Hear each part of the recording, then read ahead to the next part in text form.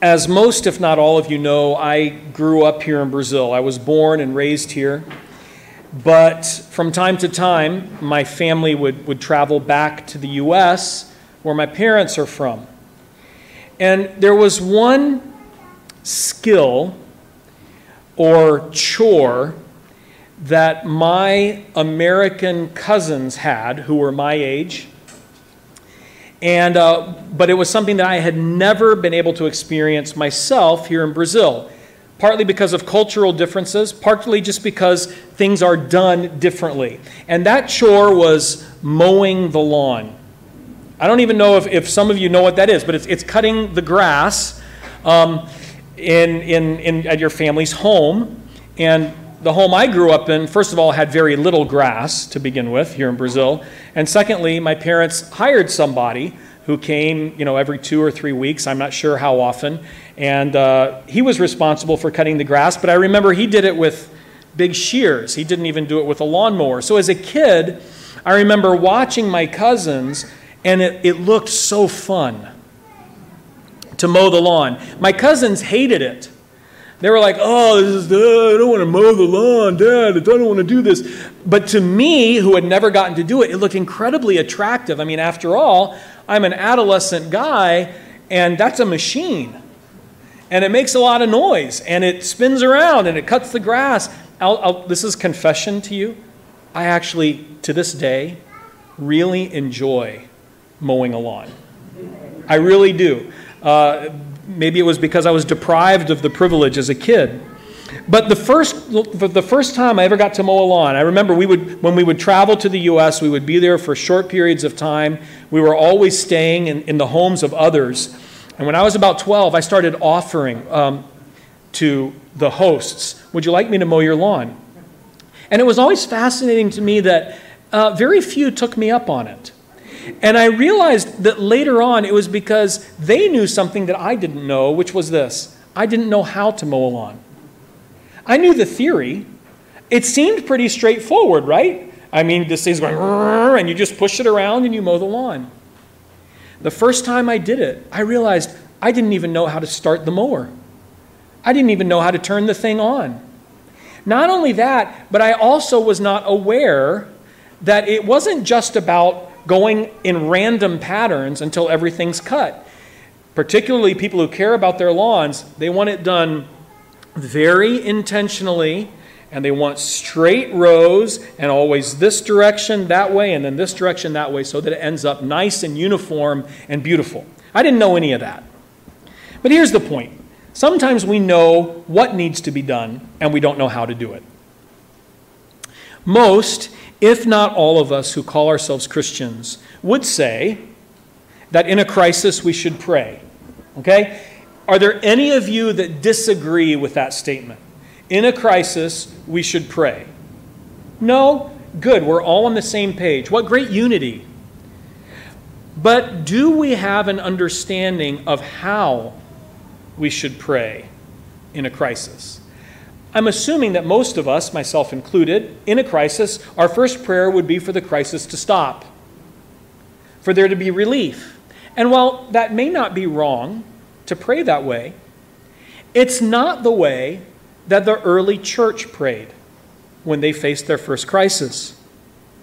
So this morning, as we continue to work our way through the book of Acts, we want to watch and listen as the early church prays facing their first crisis. The first time that they've experienced some pushback from the religious authorities, the first time that they've begun to taste persecution. Now, for those of you that are paying attention, you might realize that I preached on this passage on March 29th. I think that was the third week of our Brazilian lockdown of the pandemic. But the context today still applies, right? We're still in a crisis of worldwide proportions that's overflowed from health into politics and social issues as well. So while some of the themes of this sermon will mirror those from the 29th of March, the approach is going to be a little different. And therefore, some of the applications will be different as well, because we're looking at it today in the context of the broader book of Acts. Now, what's just happened? Peter and John healed the lame man at the door of the temple, and that created an incredible uproar there in Jerusalem. Hundreds, if not thousands, of people heard about it. They came running. They were in shock, awe. And Peter takes advantage of this crowd to preach the gospel. In the middle of his sermon, he's interrupted by the temple guard and the Sadducees, who are very upset with what he's promulgating. They arrest Peter and John. They put them in jail overnight. And the next day, they submit them somewhat to a sort of pseudo-trial before the religious leaders, before the Sanhedrin. The Sanhedrin can't decide what to do with them. They haven't really committed a crime. They haven't done anything wrong, but at the same time, they're a threat to the power of the Sanhedrin. So they say, okay, we're going to let you go, but we forbid you from speaking to anybody else in this name, meaning the name of Jesus. Peter and John refuse right to their faces.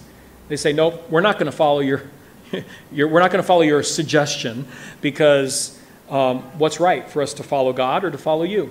So they leave. And this is where we're going to pick up the account right now. As Peter and John leave the Sanhedrin, as they're released, they immediately go to the community of believers. And that's where we'll pick up the story today. We're in Acts chapter 4. I'll begin the reading today with verse 23.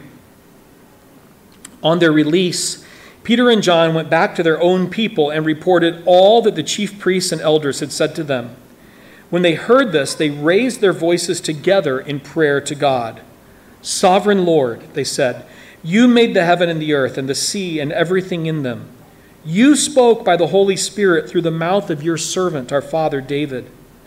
Why do the nations rage and the peoples plot in vain? The kings of the earth take their stand, and the rulers gather together against the Lord and against his anointed one. Indeed, Herod and Pontius Pilate met together with the Gentiles and the people of Israel in this city to conspire against your holy servant Jesus, whom you anointed. They did what your power and will had decided beforehand should happen. Now, Lord, consider their threats and enable your servants to speak your word with great boldness. Stretch out your hand to heal and perform miraculous signs and wonders through the name of your holy servant Jesus. After they prayed, the place where they were meeting was shaken, and they were all filled with the Holy Spirit and spoke the word of God boldly. We're not going to get through this whole prayer today. So I'm going to do 2 principles this week and then finish with the 3rd principle next week. But what we're looking at is principles of how the church can pray in a time of crisis. The first principle that we see reflected here is that Peter and John pray with the community of God. They pray with the community of the church. One of Luke's favorite words in writing the book of Acts is the word together.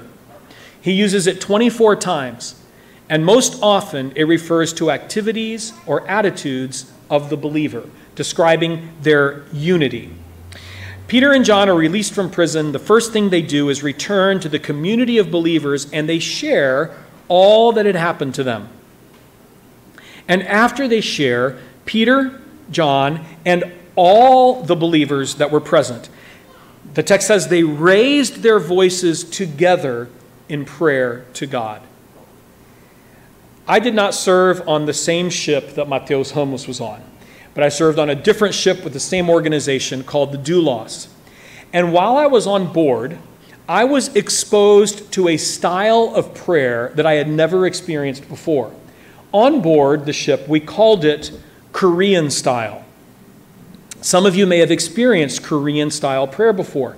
A few months later, after experiencing this on the ship, I was in South Korea for several weeks, and I experienced this in every South Korean church that I visited.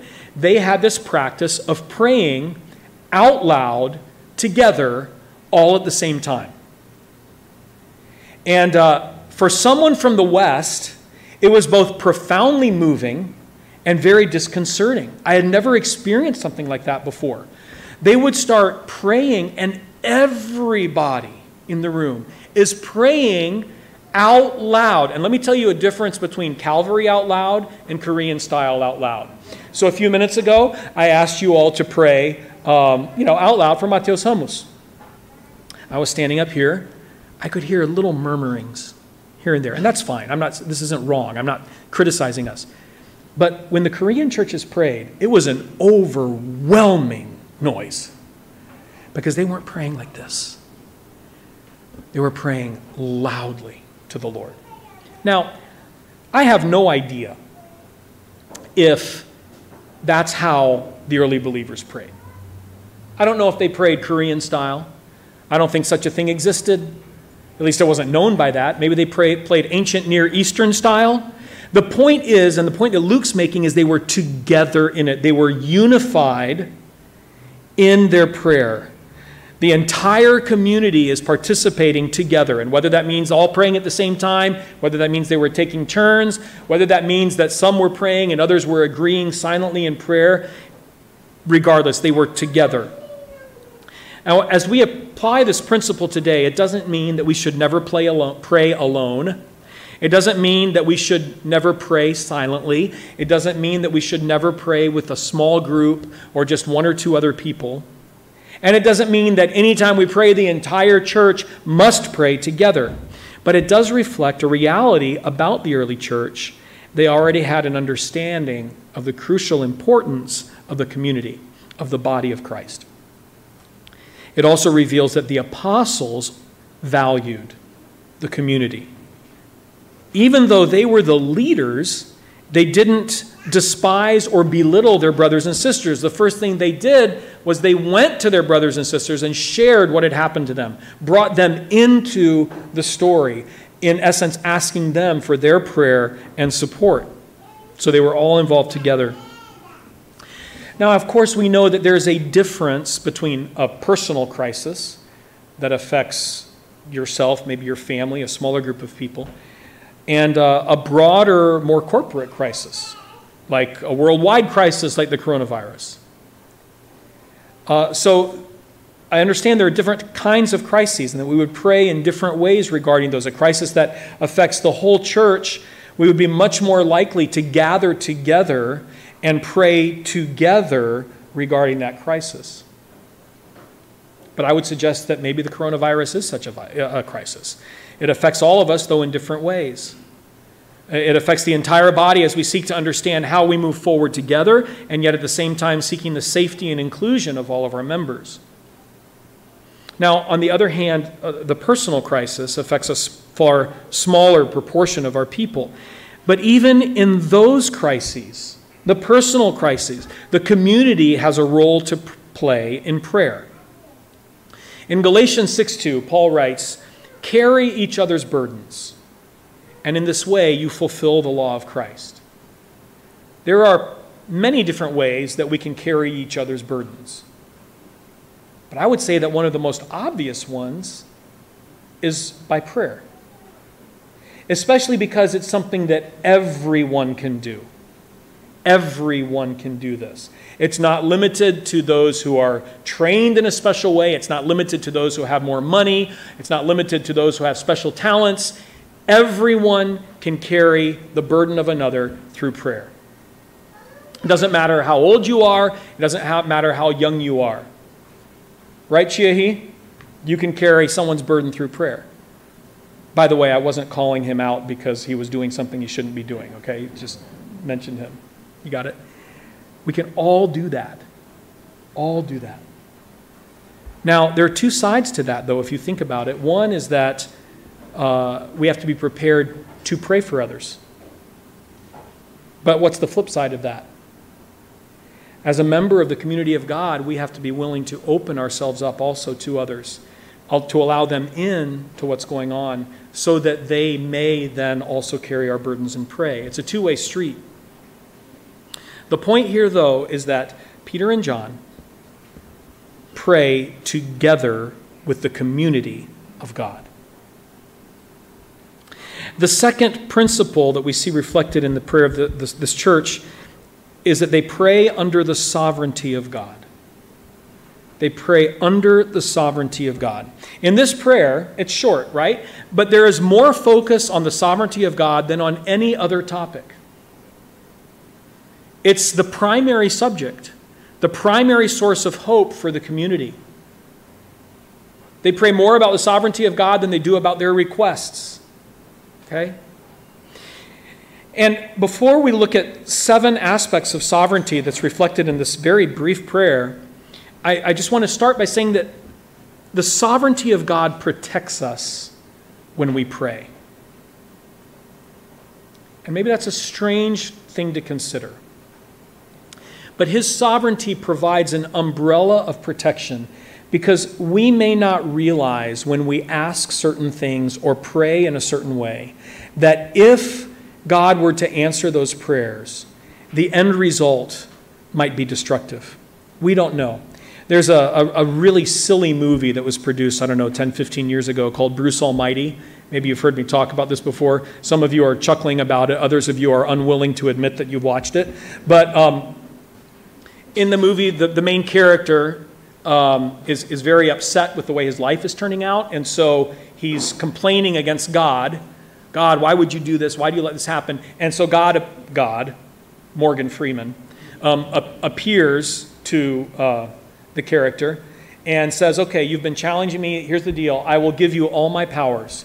You will have all the powers of God for the next few days or whatever. You can do anything you want. There's only 2 guidelines. You can't make anyone fall in love with you, and you can't mess with free will.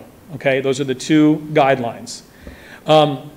So the main character is ecstatic and so excited, and he starts realizing all the things he can do, and of course he starts using all these powers for his own good, right? Just to further his own desires. But then he starts hearing all these voices just keep speaking in his head, and he opens his email and they're full, and what it is people are praying. And these are all prayer requests that are coming to him now. And the way the movie maker illustrates it is it just comes up on his email, thousands and millions of emails. So it shows the main character is just typing madly, reading and answering these requests. And he finishes, and then he looks at his inbox, and it's millions more. And so in utter frustration, he types in, and it zeroes in on the screen. You can see him type in, yes to all. And he hits enter. Now what's interesting then, and I appreciate how the movie makers did this, that fact that everyone got what they wanted causes the world to descend into chaos. And imagine that, because, how many of us might pray with selfish motives? How many of us in a time of weakness might pray that God would stick it to somebody else that we're upset with or angry with or bitter with? What about people that are praying contrary things? And anyway, the point I want to make with this is that if we all got what we wanted, the world would be more chaotic than it is now. And the sovereignty of God, the fact that he is in control, the fact that he knows the thread of each person's life, and that he knows the end game and has perfect vision, that sovereign view, that sovereign power protects us as we pray. So that oftentimes a no as an answer to prayer is part of the protection of God's sovereignty. The first aspect of his sovereignty reflected in this prayer is God's sovereignty over self, or God's sovereignty over the individual. We see this in the way that the believers address God. They say, Sovereign Lord. Now that word Lord, it's an accurate word, but in English, it's the same word that interprets a number of different Hebrew and Greek words. In the Greek here in this particular passage, the word is despotes. And it's actually the word from which we get the word despot in English, sort of an all-powerful, almighty ruler. But it's a rare word in the New Testament. It's only used 6 times, 3 times of God, 3 times of Jesus in all the New Testament. It's a unique word, a unique way to address God, because it's the word that was used by a slave or a servant to address their master. I don't think any of us like the idea of seeing ourselves as slaves. Of course not. Seeing ourselves as servants, well, that might be slightly more palatable, but still, there's something in self that rebels against both of those attitudes. But when the early church addresses God in this prayer, in this crisis, the word they use is acknowledging his complete sovereignty over them, his right to do with them whatever he might choose. Because he is the master. He is Lord. And they see themselves as his slaves, his servants. This is not a word that is used lightly. In Portuguese, I often find myself referring to people I don't know as chefe, right? Like the garçon, the waiter in the restaurant. Oh, chefe, can you do this for me or whatever? The guy at the parking lot, whatever. Chef, I use that word very lightly. I don't literally mean that he is my chief, right? So we have to understand that this word is a weighty word. And it's reflecting an understanding on the part of Peter, John, and all the early believers that they are completely under the authority of God. The second aspect of sovereignty, which they immediately go into, is that God is sovereign over nature, completely sovereign over all the created order. They say, you made the heavens and the earth and the sea and everything in them. So everything that's created, that's under God's sovereignty. He created it. He made it. It's his. I think the logical conclusion from that is that God is also sovereign over hurricanes and earthquakes, tsunamis, things that we might refer to as natural disasters, yet they come under the sovereignty of God. They move on to the third aspect of sovereignty. God is sovereign over the nations. In this prayer, Psalm 118, a couple verses from Psalm 118 are quoted. David wrote them. Why do the nations rage and the peoples plot in vain? All the nations, all the people groups of the world, no matter how powerful they are, they plot against God in vain. That means they have no power against God. They are under the sovereignty of God. There is no geographical region over which God does not have authority. There's no people group, no country, no alliance that is beyond the control of his power. Fourthly, God is sovereign over world leaders. They talk about the nations, and they talk about the kings of the earth take their stand, and the rulers gather together against the Lord and against his anointed one, who is Jesus. Today we could say presidents and prime ministers. Back then, kings and rulers. Today, presidents and prime ministers. Because to us, they seem so strong and so inaccessible, so far off, we sometimes live as though even they are too strong for God. I know we don't really think that, but perhaps because they seem so powerful, we live as though God were not really sovereign over them. But God is sovereign over a president. God is sovereign over the authority of the person who's helping you at the Poupatempo. Whatever the authority, whatever the human authority is over you, God is sovereign over that. And the image that we're given is the nations and rulers and kings, that they're raging in vain against God. The actual picture is of a little child who doesn't get their way and doesn't get the candy they wanted, and so they fall on the ground, they scream and cry, kick and punch, and yet all of that is, it's like nothing. The power of God over the nations and over human rulers is like the power of the parent over the little child who doesn't get their way. I think one of the most profound and striking examples in Scripture of God's power over human rulers is how God deals with King Nebuchadnezzar of Babylon. I don't know how many of you remember that account, but Nebuchadnezzar, in his great arrogance, essentially sets himself up as God and challenges the authority of God. And the result of that is that God humbles him, really humiliates him. He allows him or turns him into an animal, basically. The scripture says his fingernails grew super long, his hair grows long, he's covered with hair all over his body, and he goes out into the wilderness, and he's living in the forest, and he's eating grass, and he's drinking the dew of heaven for years and years and years, until Nebuchadnezzar himself, after 7 years, it says that Nebuchadnezzar finally said, "Until I acknowledged the Holy One of heaven." When he acknowledged the sovereignty of God, it was, I wish I could have seen it, but he's restored. Whereas basically he had gone insane, and almost an aspect of his humanity was removed during those 7 years, and he comes back to himself, and God restores him to his position of leadership and to his kingship. Remarkable illustration of the power and sovereignty of God over human leaders. The fifth point is the sovereignty of God revealed in Scripture. So these early believers, our forebears, they had experienced the sovereignty of God in their lives, but they knew of his sovereignty primarily through Scripture. And they quote Scripture here in their prayer.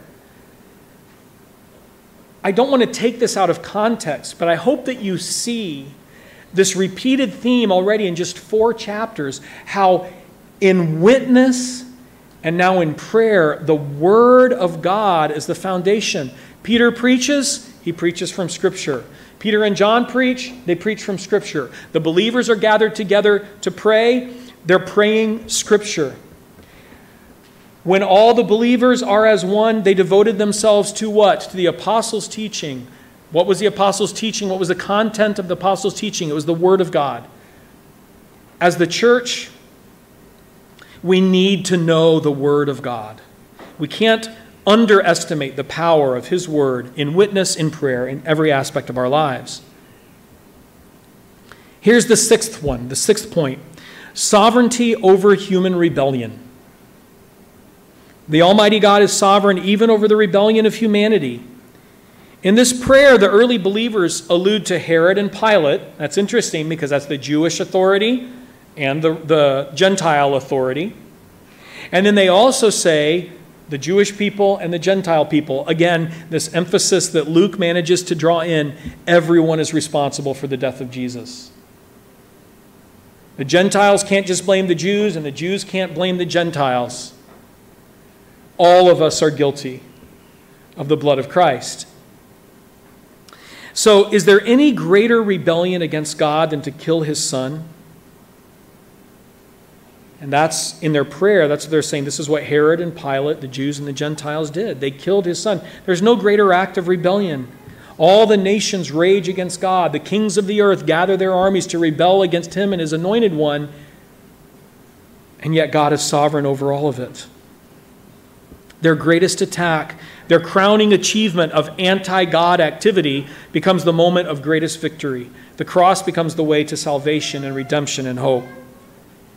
And interestingly enough, the text says that in spite of all their effort to destroy Jesus, they're only doing what God's power and will had decided beforehand should happen. So even in their rebellion and their anti-God stance, they're doing what God had already ordained to happen. His sovereignty over human rebellion. There's a song that we sing here from time to time called Sovereign Over Us. I don't know if you remember the bridge of that song.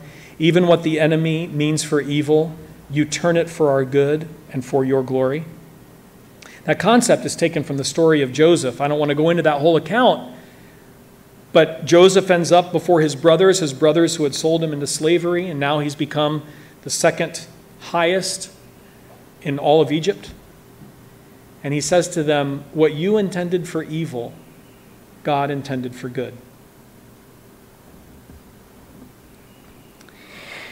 The final point, and I think the most difficult one, is that God is sovereign over human suffering. Peter and John had just suffered persecution. They had been publicly humiliated and arrested, had spent the night in jail, and then had the religious leaders tried to intimidate them into submission.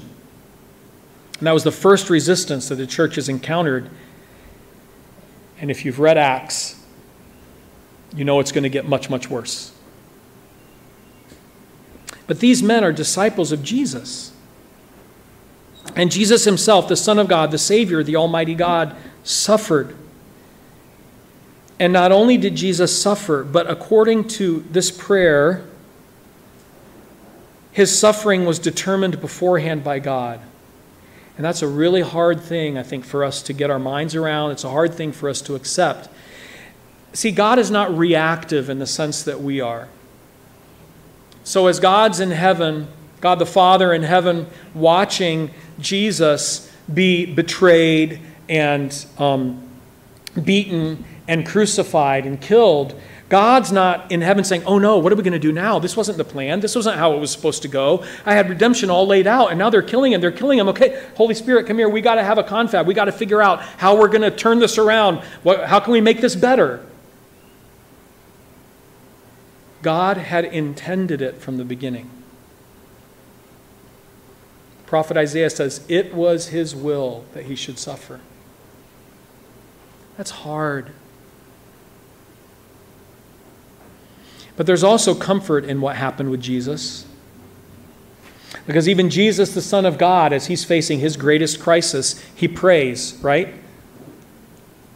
And what does he pray? Jesus, the Son of God, the Almighty, the All-Powerful, the Savior of the world. What does he pray? Lord, if it be possible, let this cup pass from me. So when you're suffering, you're in good company if you ask God for relief. But if we ask God for relief, we also have to continue to the end of Christ's prayer, don't we? Nevertheless, not as I will, but as you will. Surrender to the sovereignty of God. But the suffering of Christ was not outside the plans or outside the sovereignty of the Father. And it's in this sovereignty here that the early believers find their comfort, even in the suffering that they're about to face or have already faced, and even under the threat of the religious leaders. They find comfort in the sovereignty of God because they know even suffering that he allows or sends is within his control. And Scripture says he will never give us more than we can bear, even though it might feel like it. Any suffering that we're facing today, and I don't want to make light of anyone's suffering. I know there are a number of you who are suffering in different ways or who have suffered. That suffering is not happening apart from or outside of God's sovereign control. And I think that truth right there, it's one of the greatest challenges to our faith. It's hard to trust God. It's hard to have faith in him when we're suffering, because we know if he's sovereign, he could stop it. And yet, at times he allows it to continue, and we don't know why, at least in the moment. The promise of the gospel is never that we will not have suffering. Jesus himself said to his disciples in John 16:33, he said, I've told you these things so that in me you may have peace. It's a contrast. He said, in me you will have peace. In the world you will have trouble. It's a promise that Jesus gives his disciples. You know what? You're going to suffer. You're going to have trouble in this world. And historically, if we follow the lives of the apostles, they did have plenty of trouble in the world. But then Jesus says, but take heart, I have overcome the world. So even though we may suffer, it is always under the power of the redemption of God, who has already overcome the world. So that means the suffering is not forever, number one. And number two, it's not purposeless. It's not random. It's not a despotic ruler who is toying with his subjects. It is for a purpose. And the hope of the gospel is that that suffering is going to bear fruit someday for his glory and for our good. And not only that, but it's going to come to a final end. And I love the very intimate image in Revelation of God wiping away every tear from the eyes of his daughters and his sons. And that is such an intimate, loving image I mean, think about how intimate that is. You don't walk around on the street just reaching up to random people, wiping tears away from their eyes. You only do that with those with whom you are the closest and most intimate, and that's God the Father with his children. And on that day, when every tear is wiped away, then there's not going to be any suffering anymore beyond that. The challenge that faces us in a crisis is to endure any suffering that comes our way in the certainty that God is in control and that the suffering will bring good fruit in his time. That doesn't make the suffering easy, but it is a reason for hope and for faith. To close out this part about praying under the sovereignty of God over human suffering, I'm going to just briefly use an example that I've used before because I think it illustrates this concept of how God's working toward a final end. We all know the verse that says that all things work together for good for those who love God, for those who are called according to his purpose. We love that verse, right? It's a good verse. But maybe sometimes we take it out of context. Maybe sometimes we miss the fact that he's saying all things will eventually work for good, meaning each process, each experience is moving toward a final product that is good. And the example I've used before is that I like to make brownies. It's fairly obvious that I don't like to just make them, but I like to eat them as well. Brownies are good. But if you take all of the ingredients of brownies on their own and you lay them out on the counter, so the flour, the sugar, the raw eggs, the cocoa powder, the baking powder, the salt, you lay all these things out and you invite people, hey, you know what, this is what goes into brownies. Here's a spoon. Feel free to eat from each one of these ingredients. Even sugar, even just plain sugar, there's only one person I know of on earth that loves plain sugar, and that's my son Micah.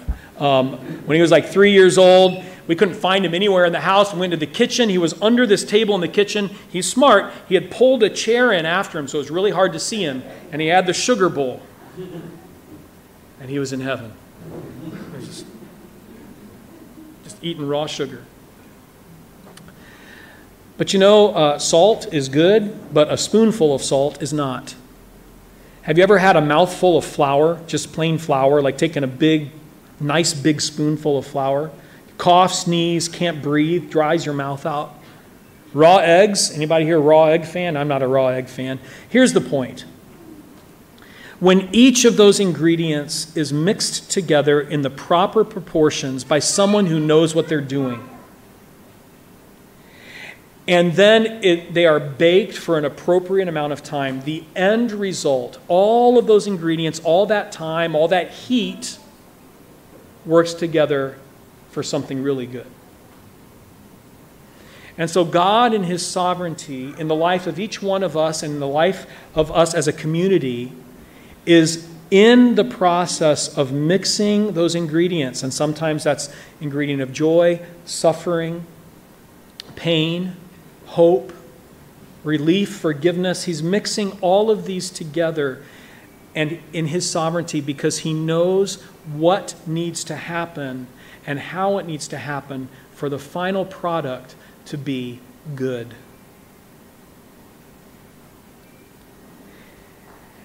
We're not done with this prayer yet. Next week, we'll finish up by asking the question, what did the early church ask for? So far they haven't asked anything, which is pretty remarkable. I usually get into my asking pretty early in my prayers. The early church didn't, and we'll see what they asked for.